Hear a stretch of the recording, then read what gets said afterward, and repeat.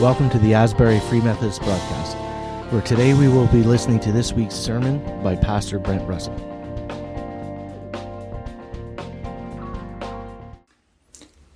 Welcome back to our series, Genuine, a walk through Colossians. We're on part 11 of a 12-part series. Today we're going to be looking at Colossians chapter 3, verse 18 to chapter 4, verse 1. Last week we reviewed the three big truths that the Colossian tells us. The first truth is that your spiritual life is completely based on what Jesus has done for you. Not what you've done for him, but what he's done for you. But the second big truth is that the practice of your spiritual life is all about intimacy with Jesus. It's all about how close you are with him and moving towards him. The third big truth of Colossians is this, that the measure of your spiritual life, the measure of your intimacy with God, the measure of your transformation is seen in how you relate to other people. And we're going to continue on with that third truth today as we dive into Colossians chapter 3. We've been called earlier on in this passage to set our minds and our hearts on things above. And then Colossians chapter 3 verse 5 says this, "Put to death, therefore, whatever belongs to your earthly nature. Sexual immorality, impurity, lust, evil desires, greed, which is idolatry." Paul goes on to say in verse 8, "But now you must also rid yourself of all such things as these, anger, rage, malice, slander, and filthy language from your lips. Do not lie to each other, since you have taken off your old self with its practices." In other words, don't damage the people around you by your actions and what your words. Don't treat others in a way that manipulates them for your own ends. Paul goes on to tell us how to live. Chapter 3, verse 12. "Therefore, as God's chosen people, holy and dearly loved, clothe yourself with kindness and compassion. Clothe yourself with compassion, kindness, humility, gentleness, and patience. Bear with each other and forgive one another. If any of you have a grievance against someone, forgive as the Lord forgave you. And over all these virtues put on love, which binds them all together in perfect unity." All of these things which we are to put to death, and all of these things which we are clothed comes out of intimacy with God. It's about our closeness with God that transforms us to allow to put to death those things and to clothe ourselves with those virtues. That is the measure of our spiritual life. I tell you this because as we get to today's passage, it's important that we live it out in context with what the rest of Colossians chapter 3 says. Because if you take it in isolation, it can have a devastating effect. If you try to live the next passage out of context, then you're going to go to a bad place. Come with me to verse 18. It says this, "Wives, submit yourself to your husbands, as is fitting in the Lord. Husbands, love your wives, and do not be harsh with them. Children, obey your parents in everything, for this pleases the Lord. Fathers, do not embitter your children, or they will become discouraged. Slaves, obey your earthly masters in everything, and do it not only when they have their eye on you to curry their favor, but with sincerity of heart and reverence for the Lord. Whatever you do, work at it with all your heart as working for the Lord, not for human masters, since you know that you will receive an inheritance from the Lord as a reward. It is the Lord Jesus you are serving." Well, I'm going to dive into this passage where angels fear to tread. Verse 18. "Wives, submit yourselves to your husband, as is fitting in the Lord." If you have not taken into account the rest of the message of Colossians, that the practice of your spirituality is about intimacy with God, and the measure of your spirituality is about your relationship with other people, then you'll probably interpret this verse wrong. There are some corners of the church that believes that that God wants men to dominate women and that women should submit. They believe that suffering is a Christian virtue, so if a woman is suffering by submitting to her husband, well, that's okay. Let me say that this is not only a deeply flawed interpretation of this passage, but it is gross and a horrible and an evil interpretation of Scripture. Submission in the Bible is not like submission in wrestling, where one person looks to dominate another person, and when the other person is pinned to the mat, then submission happens. Jesus spoke out against manipulating other people for your own ends. He spoke out against dominating other people. It goes against what Paul has been previously talking about in Colossians. So a husband can never go to his wife and say, "You must submit to me." There's no place in Scripture where that should happen. Submission in the Bible is about a willingness to come under another's authority. Biblical submission is always about willing to come under another person.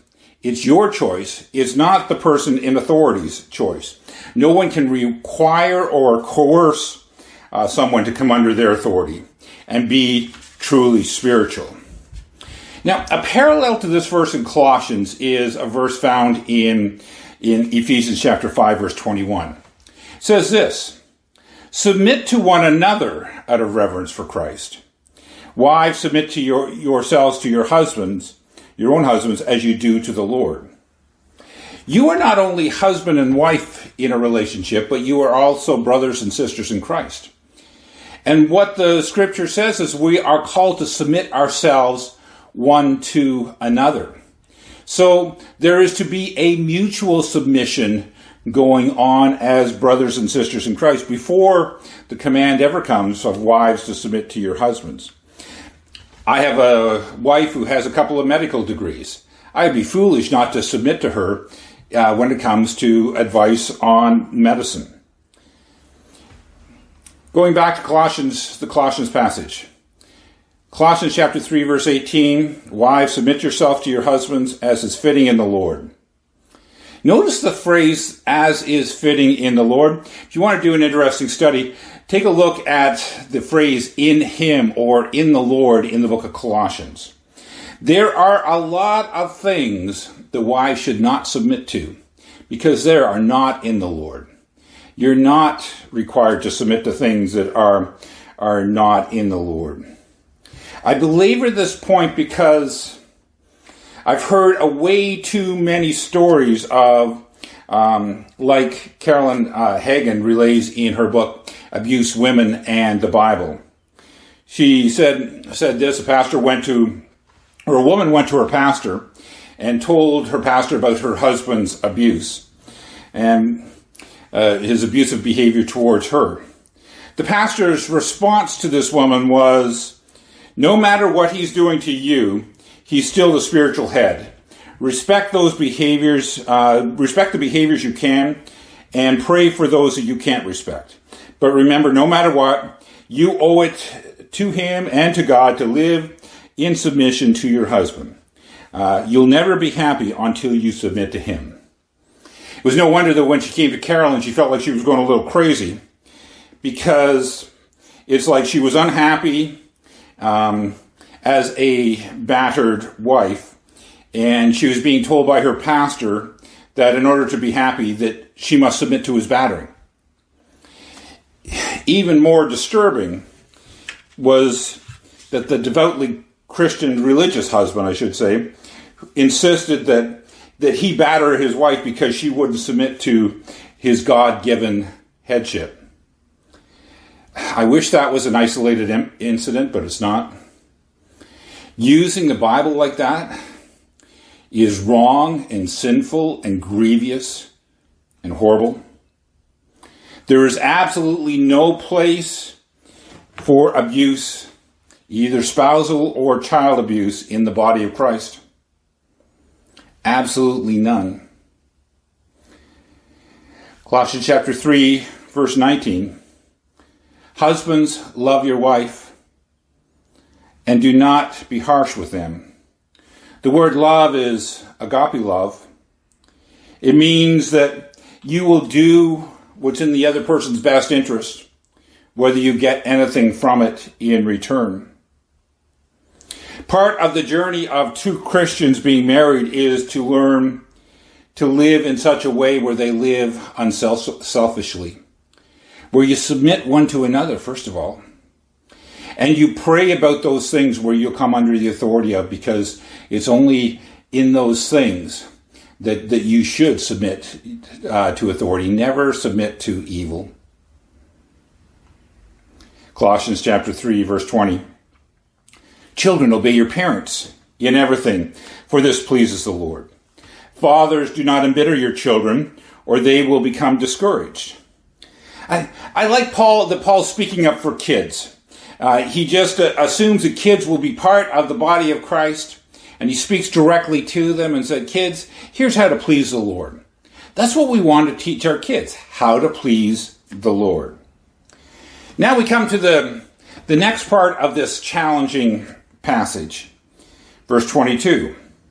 Slaves, obey your earthly masters in everything, and do it not only when their eye is on you, and to curry their favor, but with sincerity of heart and reverence for God. It was a different time and it was a different place. There were slaves and there was masters. Paul didn't try to change society, but what he did try to do was change the culture of the church. And so when people looked at how people behaved towards one another in the church, its hope would be seen that would be good, and that in itself would transform society. So we not only need to do what is right, but also we need to be seen to do what is good. So let me give you the backstory here, what's happening as Paul writes this. As you know, Colossians was written by Paul. He was in a Roman prison, and he was accompanied by Epaphras, who had founded the Colossian church. And he's writing to the people in Colossae, most of which he had never met, although he'd written, or he knew a few people. Colossians chapter 4, verse 7 to 9 tells us that this letter is going to be delivered to the Colossian people from Rome to Colossae by a guy named Tychicus and Onesimus. Now, Onesimus was from Colossae. In fact, he was a runaway slave from Colossae. And what's worse was that his master was in the church at Colossae.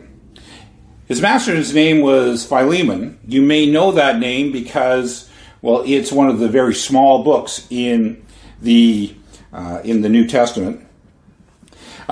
Paul wrote a letter to Philemon about Onesimus, and apparently Philemon became a follower of Jesus because of Paul. Paul basically says, Onesimus has become a follower of Jesus. He has been like a son to me, and I'm sending him back to you because I don't want to manipulate you into doing anything that you don't want me to do. But then this is what Paul says in Philemon, verse 15. Perhaps the reason he was separated from you for this little while was that you might have him back forever. No longer as a slave, but better than a slave, a dear brother. He is very dear to me, but even dearer to you, both as a fellow man, and as a brother in the Lord. So if you consider me a partner, welcome him as you would welcome me. Paul doesn't actually say you have to free him, although the suggestion is there.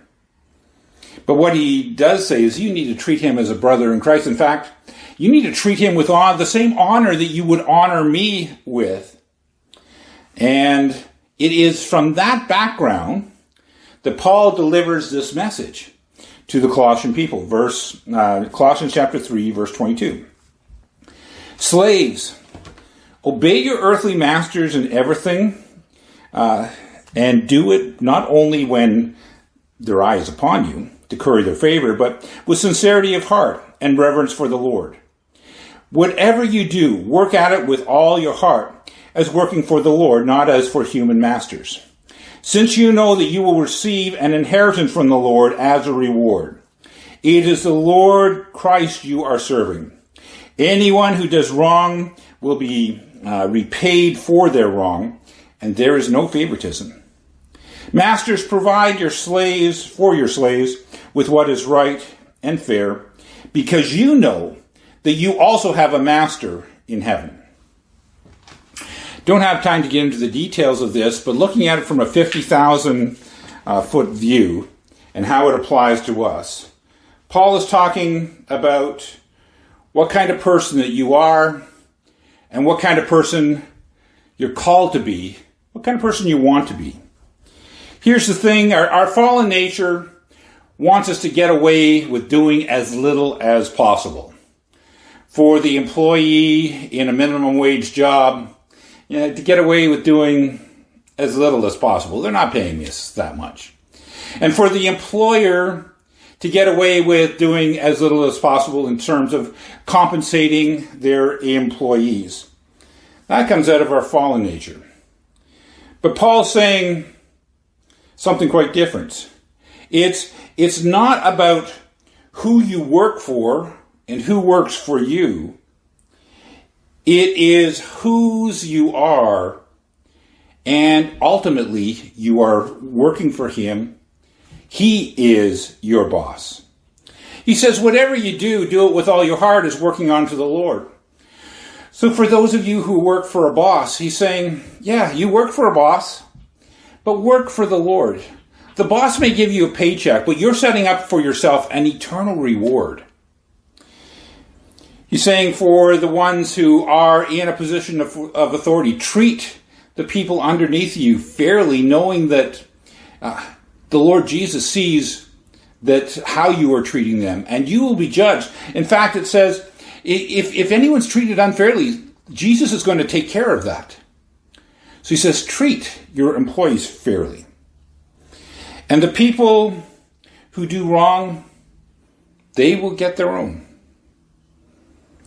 Relationships are complicated. I don't know if you've noticed this. Relationship between a husband and a wife are complicated.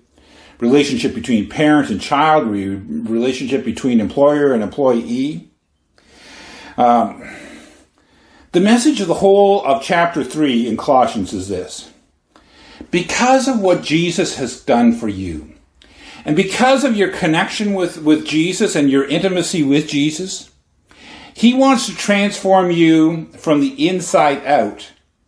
And as he does that, that will affect your relationship with other people. It doesn't uncomplicate them. But what it does is say, I'm going to focus on what God requires of me in each of my relationships. Our tendency is when something goes bad in a relationship to blame the other person. And they may quite well have done something wrong. But the question that God asks us is, you can't change the other person. So how do you respond in a godly manner to the other person? And those are not straightforward questions. They are questions where we need to hear God on. But mostly in the middle of those challenges, what God is trying to do is transform us and allow us to become the person that we were meant to be, walking fully into the inheritance that he's given us. I want to encourage you, if you have complicated relationships, if you have challenging relationships, to say, Lord, transform my life from the inside out so that I can live in those relationships well.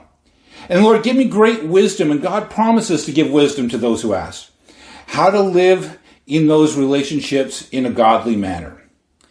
Do I need to push forward? Do I need to back off? Do I need to trust? Do I need to hold back? There's no one answer fits all. But I will tell you this, that as God transforms you on the inside, it will allow you to live well in this world in spite of the people around you, Hopefully the people around you call the best out in you. That's what we're required of us, is to call the best out of the people around us. Not to put them down, not to somehow lord over them, not to somehow, get their problems fixed so that we can have an easier life.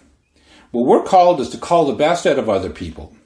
But at the same time, we're called to walk in a godly way throughout this life. I'm praying that God would give you the wisdom and the grace and the power on the inside so that he transforms you so that you can live well in this world. Let me pray for you. Lord Jesus, relationships are challenging. I'm asking that you would speak grace into those people who are feeling challenged right now. That you would give them a great wisdom on how to live in their relationships. I'm asking, Lord, that you would speak life into them. Lord, help them to be who they're called to be in spite of the people around them. Lord, give them wisdom in how they're to deal with their relationships. Give them wisdom in how they're to react. I'm asking, Lord, that you would give great wisdom so that as we walk through this world, that who we are will, and what you've done in our lives will show up in how we relate to other people. I pray this in Jesus' name. Amen. Thanks for joining us this week on Asbury Free Methodist Broadcast. Make sure to visit our website at asburyfmperth.com, where you can subscribe and never miss a show. If you'd like this broadcast, you might want to check out our Facebook page, Asbury Free Methodist Church. Until next week, take care and God bless.